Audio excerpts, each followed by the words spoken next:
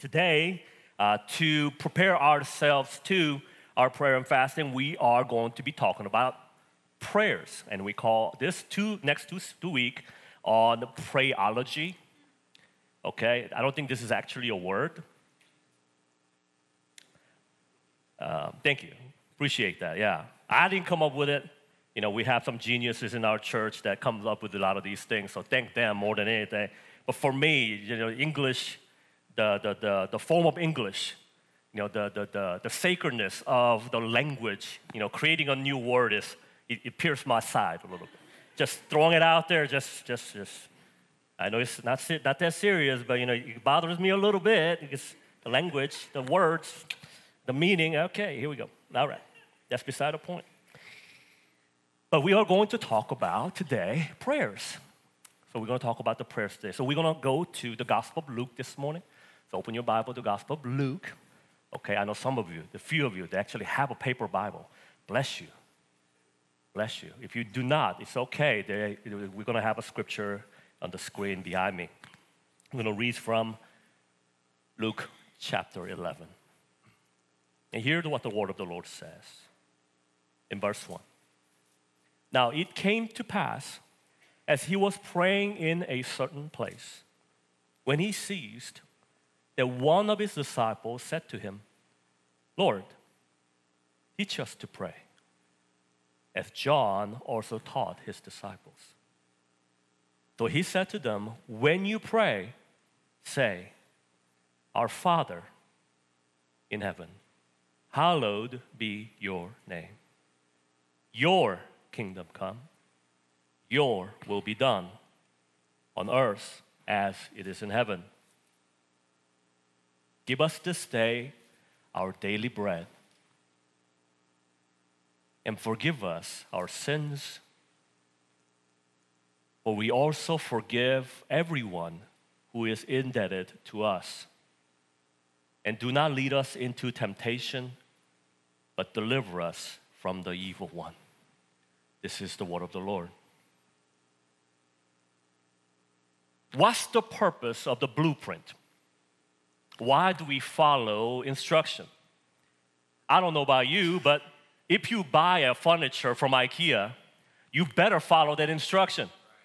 You better follow that blueprint, and here is why. As amazing and how cheap they make these things, so you have to actually put it together. If you miss one part, just one little part, it will ruin your entire creation. Am I the only one that actually had that experience? We all experience it. If you're IKEA with them, Pastor Chris hates IKEA, by the way. I don't mind because, you know, I grew up building things, so it's not that complicated to me. If you ask me, I think it's a pretty easy thing to do because just follow the instructions. Find the right pieces and follow along. 1, A, B, this screw with this screw. Don't use a different screw for this one because you think you're genius and you're going to use a different screw, and then next thing you know, you don't have a screw left at the end that will put it all together, and then you are a failure. You feel like you have not accomplished anything. You have wasted 2 hours of your life building nothing. There is a need to follow through on the blueprint. And when the creator or creators actually make a certain things, the materials or the furniture or whatever it may be, there's a reason why they have created the blueprint so that it comes as it was shown. Yes? It seems to me that sometimes we look elsewhere or to even create our own blueprint in spirituality. Walk with God. And today, I will also add, because today's topic is prayer, we sometimes, I believe, create our own way, even though the blueprint, the ways, the instruction, the manual has been given to you and me.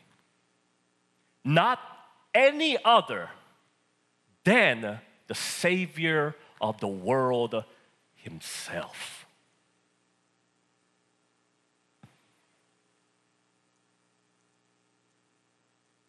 I believe that the Lord's Prayer, premise of this message is I believe the Lord's Prayer is the blueprint. I believe there are great ways to pray, but I believe that this is the way the disciples of Christ were meant to pray. And there is a great blessing of the Lord's Prayer. And we will discover just a few things today. How blessing it is to be able to not only pray this prayer, but comprehend and apprehend the things that are in every single word that Jesus said. It will make a huge difference. If you don't know how to pray, if you are a very new to prayer, if you are whether you're a seasoned prayer or you are just beginning your journey with the Lord and you want to learn how to pray, I can guarantee it. If you follow this model, I believe that you can be successful prayer warriors. I do. Think about it this way. If you go to a Christian bookstore today, there are literally hundreds of books on prayer. Is that not? And now, I am not saying technically that these books are bad. I believe there are some great literatures, books on prayer. There's one book I highly recommend. It is by Necessity of Prayer by E.M. Bounds. Brilliant book, one of the best prayer books there is. But even then, doesn't matter how much information that it wants to give to you and me, I feel and I sense that the blueprint is just right there. And if we're willing to search and understand the depth of these words. And that's going to be our attempt today. The Lord's Prayer, this specific prayer, is mentioned in two Gospel of Matthew and Gospel of Luke that we read today. It is part of the Sermon on the Mount in the Gospel of Matthew. Alongside with the amazing teaching of Jesus, the prayer is also included. And so we know that this specific teaching was for the disciples. For those who proclaim the name or the followers of Jesus were taught to pray a specific way. And here's a really interesting part. The Lord's Prayer, recited since the inception, prayed by the disciples, studied by the giants in the church history, taught as a blueprint for the Christian prayer. It is the distinctive way the Christians pray. And it is before us. The first part of this prayer is your vertical relationship with God. The part that we're going to tackle today is the vertical relationship. Next week, Pastor Chris will touch on the horizontal relationship. But I will say this morning, there is no horizontal relationship without the vertical relationship. You will not be able to do the second part without the first.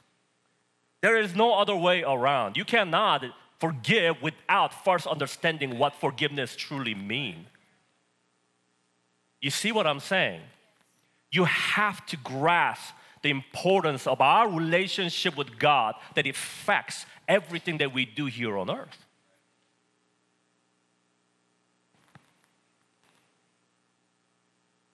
So let's go to the text, shall we? Now it came to pass as he was praying. We find Jesus praying all the time, okay? We see him praying.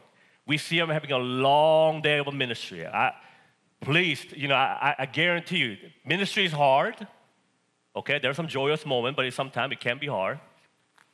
But if you read the Gospel of Mark specifically, I love Gospel of Mark because it actually gives you an entire day of Jesus' ministry. And it's non-stop. I mean, it is nonstop. There are people everywhere always crying out, Son of David, have mercy on me. People wants to get healed, the sick and the lepers and all this, a demon possessed, and they're just rushing. And after a certain time, you are going to be tired. This is a long day, ministry full day. And then at the end of the day, where do we find our Lord? At a secluded place, at the deserted place, all alone, praying.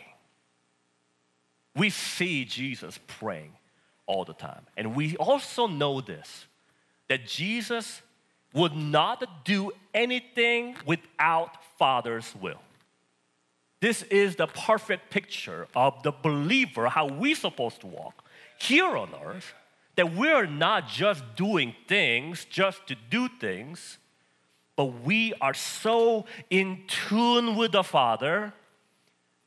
We are so into His will and His purpose on earth that we do what is pleasing to Him in His sight. That requires your personal walk. Yes, your personal walk do matter to God. How you live matter to God. If you never heard that before, I will be the first one to tell you. He cares about you. He cares about what you believe. He cares about what you act. He cares about how you treat people. He cares about how you treat your coworkers, your teammates, your students, your friends, whoever it may be. God does care about every action of your life. But if it just comes from just my well-being, because of I am great, because I am sophisticated gentleman that know how to act, it's not enough. Is it your life based on the Word of God, things of God, and it's in the heart of God? Are we living this obedience to God life, the exact thing our Christ has modeled for us? He was praying. Shall we also be a people of prayer?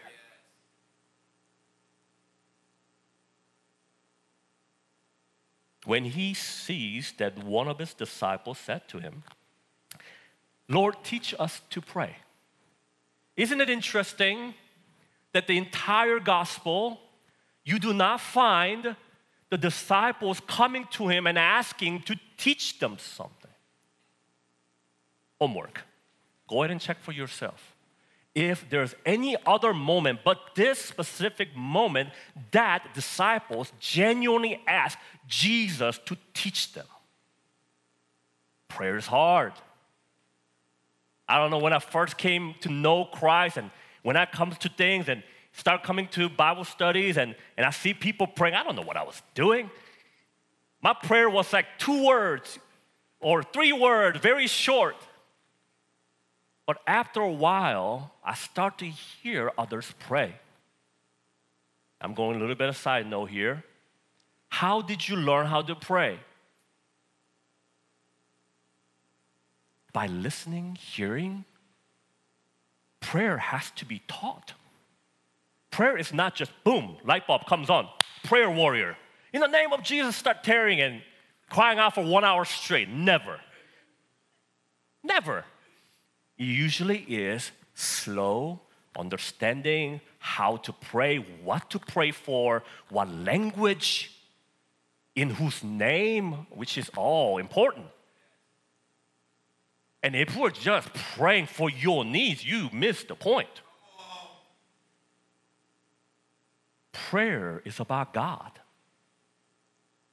Emphasis is about Him. We are part of His plan, but the main emphasis of a prayer has to be God. And that's what we see in the Lord's Prayer. It begins that way too. In the time of Christ, we believe, a lot of the scholars and theologians believe, that even the Jewish culture, there is a very specific, distinctive way to pray within the group. So for example, a specific scripture that we read today, John, not Apostle John, but John the Baptist was teaching his disciples how to pray. There's a distinctive nature. This is defining who they are. So other rabbis of old, even today, there is different schools of thoughts.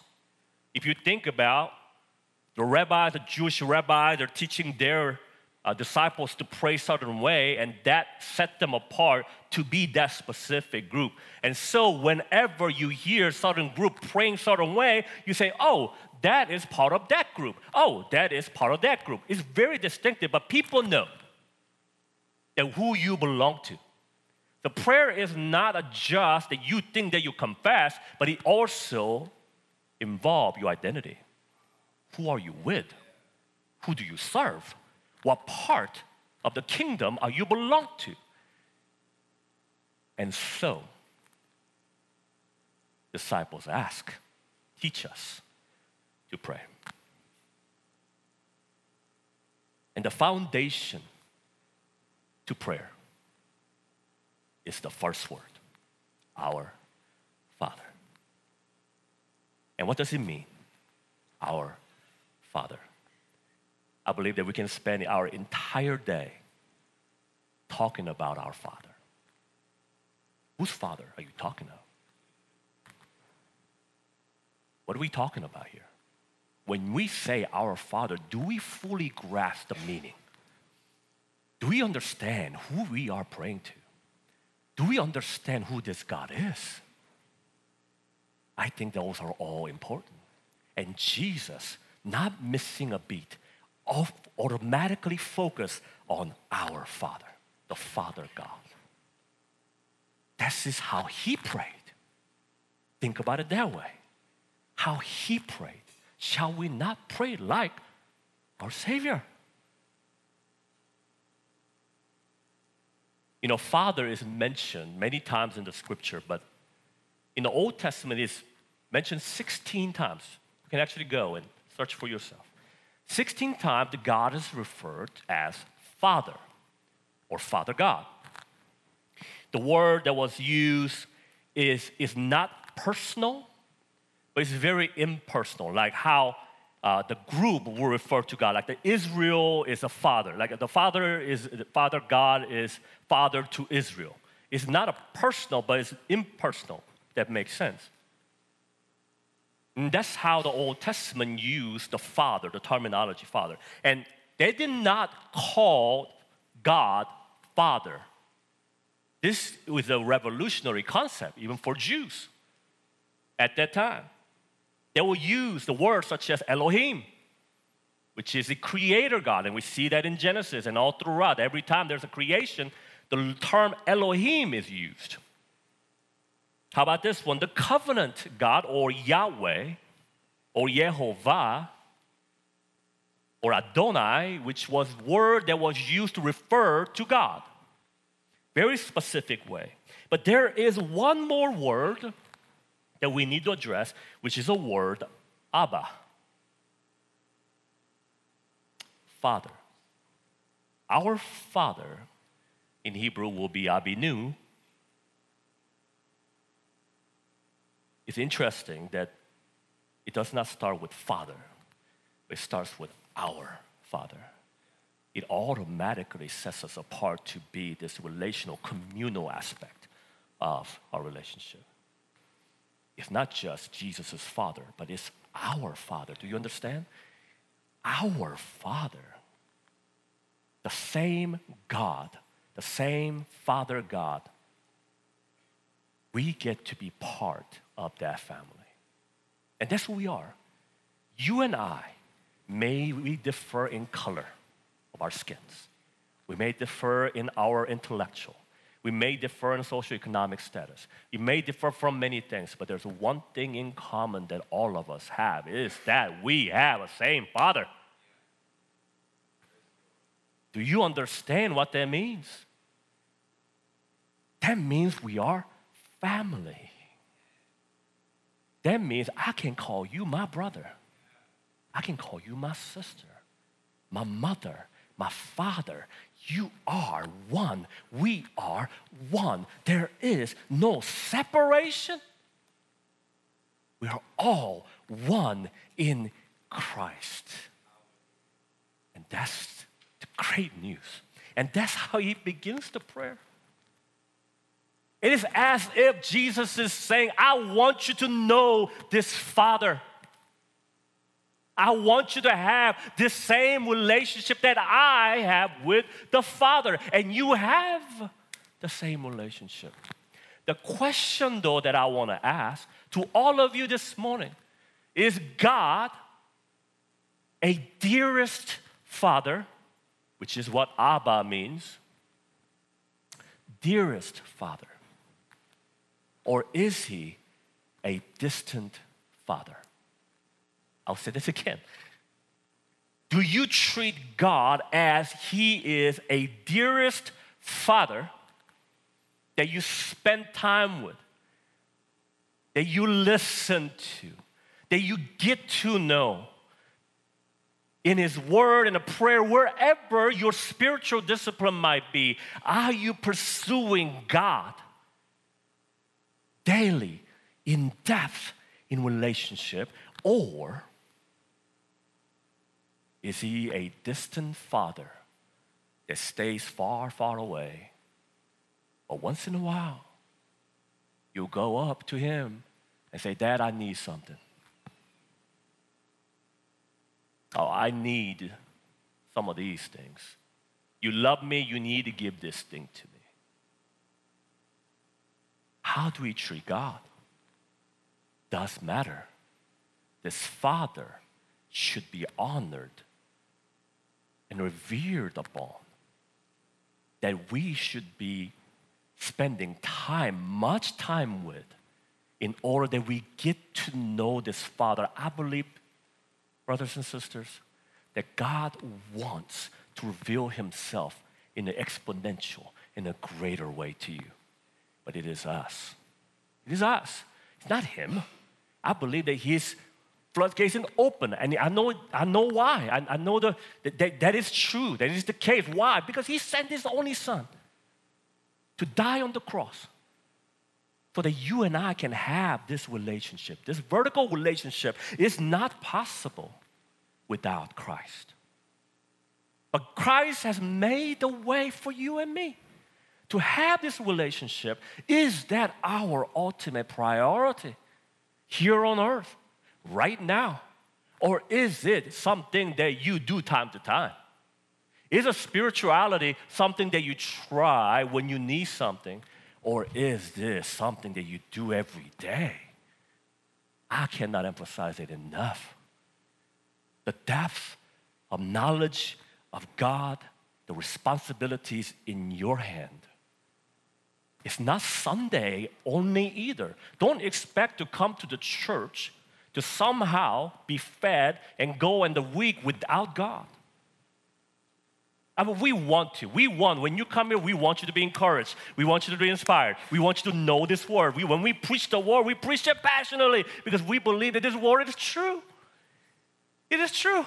And we want you to have it all. But thing is, whether I preach amazing, Pastor Chris preaches this amazing sermon or not, ultimately it is you have to go and take this message to whether personal life and meditate upon, chew on it, spend more time in the Word to understand who this truly God is. The more, the depth and the height, length, and width of this amazing God.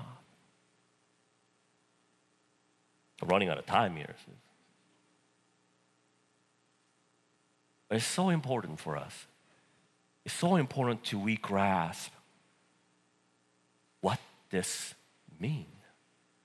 What does this mean to have a relationship with God? The Father God of heaven, the creator of the universe, wants to have a relationship with me? Relationship with you? What an honor. What an honor. Let us spend time with him. Hallowed be your name. hallowed be your name. I would say the word hallowed is an interesting word, but in Hebrew word, the closest that hallowed is in Hebrew is kodesh or kadosh, which means holy. And this specific word was used to it's the attributes of God. It's like a character of God. It's who He is. Hallow. And so when we hallow His name, what we're saying is, Lord, you are holy. Father God, who is in heaven, you are holy. I know who you are. You are the Father God of heaven that deserves all of our praise, all of our honor, because you are holy. Hallowed be your name.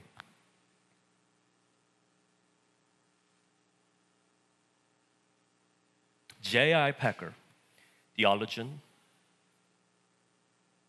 said these things. If you want to judge how well a person understands Christianity, find out how much he makes of the thought of being God's child and having God as his father.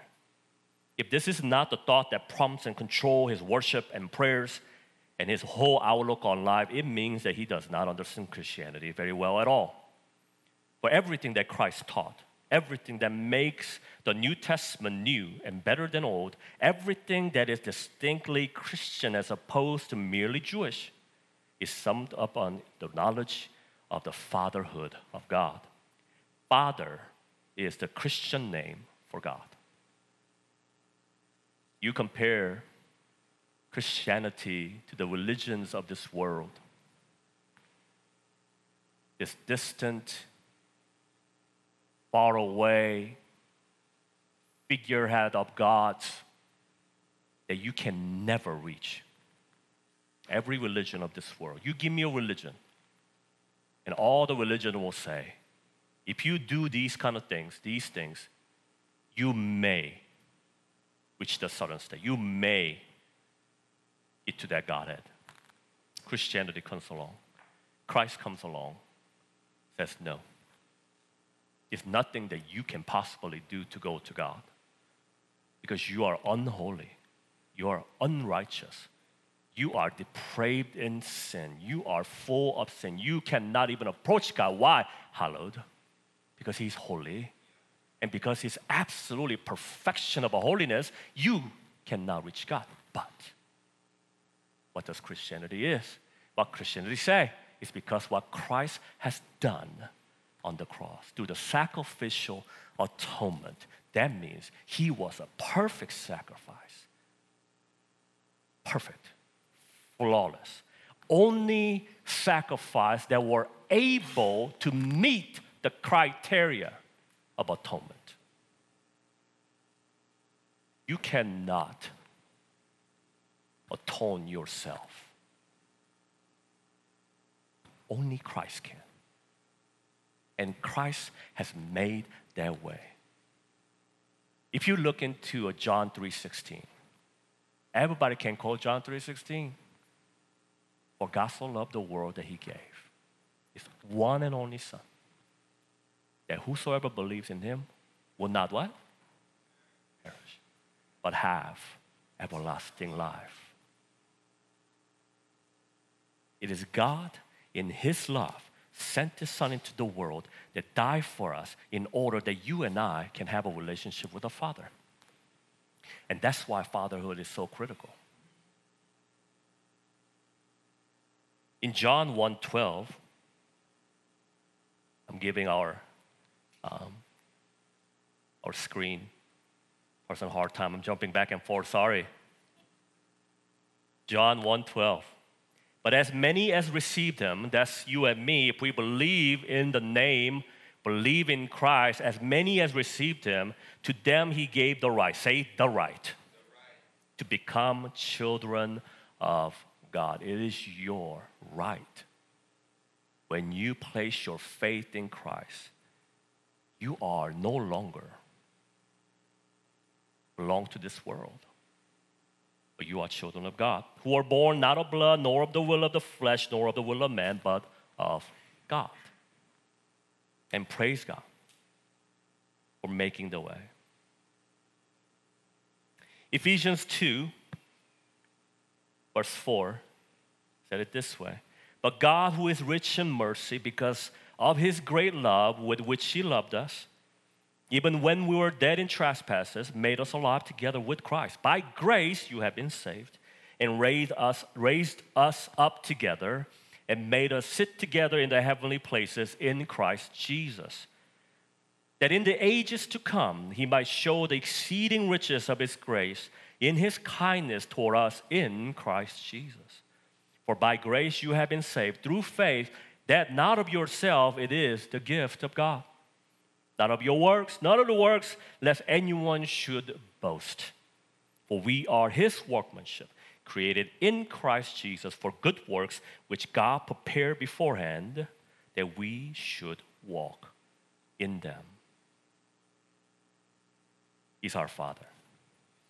He deserves our praise for making the way. Making the way.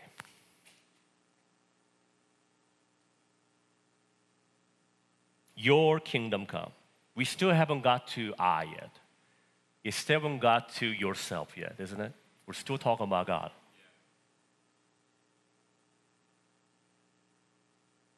Now we're talking about his kingdom. Your kingdom come. The realm in which a king sovereignly rules. Now you may be wondering, how does this kingdom of God works? And there's a saying in theologians and scholars call it this way: already, but not yet. Already, but not yet. Already, the kingdom of heaven is at hand. Why? Because Jesus has come, died for our sins, restored us in order that we may have a relationship with God. Correct?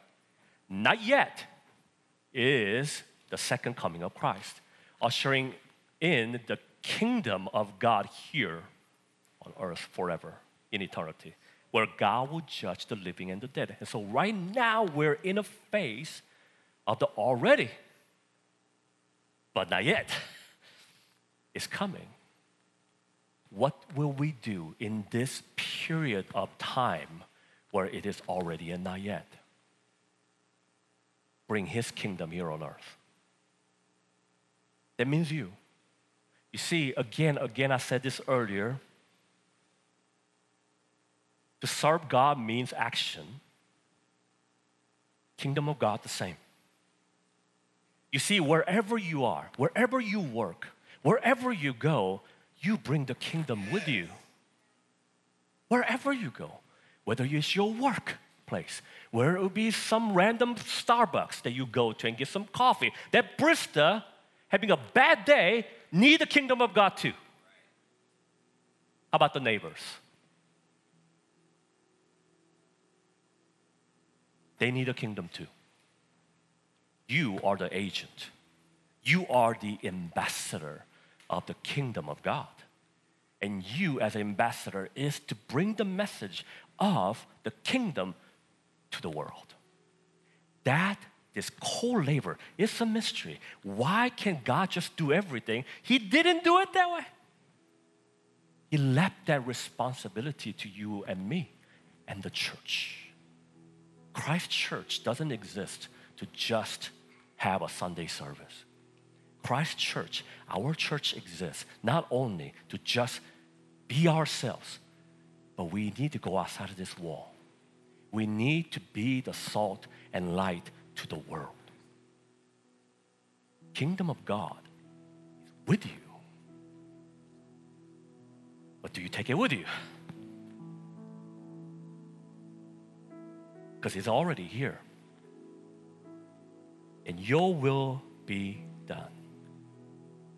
Referring to God's preferred will. It's not your will, like our will, but his will. What does God want? I don't know about you, but as a child, as a son, I want to please my father. As a daughter, I'm pretty sure you guys are the same. You want to please the Father. You want to. There is a longing in our heart that somehow we want to please God. You want to do everything you can that will please God, yes? What are those? It is only possible if we spend time with the Father. That's when we discover His will. Without spending time with God, it's kind of like having a relationship. If you want to have a relationship with somebody that you want to maybe marry, if you're single, you want to get married, and you got to know a certain person, right? You're dating or you are courting or whatever. You want to know about that person, and the more you learn, the better, correct? Even though you just wait until you get married because you will see the side that you've never seen before. But that's just the reality. It's not all bad. Don't take it the wrong way. Okay? There's a good things that comes too. There's a thing that my wife does that I still discover amazing. The things that are beautiful, things that are good. You discover those things, and when you discover what they are, you want to. You want to do it, no? If you truly care about that person that you love and you dear, you will do anything for that person. And you go out of your way to make that possible. If that's the case, are we going to do that with God too? I think we should. I think there's a way that we can please God. Are we doing that though? Your will be done on earth as it is in heaven. I know one will, God, that He loves. And that's a miracle that I would like to talk about. And that miracle is the sons and daughters that were not part of the kingdom, that were distant away, that were lost, that find their way to God.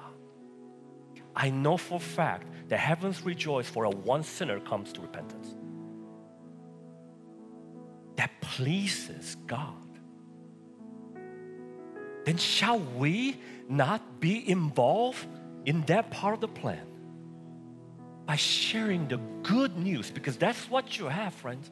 You have a good news that God, in His goodness, in His right time, have brought this message into your life, not so that you can just enjoy your life, but so that you may share that same life with the others that don't know Him. He is pleased. It is so thrilling to sense the pleasure of God when one sinner comes to repentance. The beautiful picture. So before I land this plane, I want to share just 4 more things. 4 essential to prayer, I call it. Essential to prayer, number 1 is the fatherhood of God.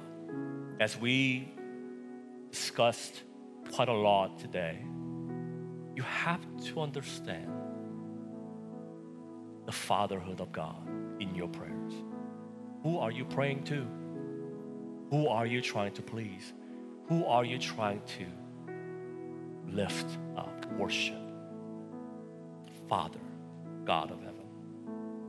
Second, essentials to prayer is the Trinity, the whole aspect of Trinity. The prayer is not possible without understanding Trinity. Trinity means God the Father, God the Son, and God the Holy Spirit. And it's this perfect dance, this perfect union. When you are praying to God, you are able to pray to God because what Christ has done on the cross.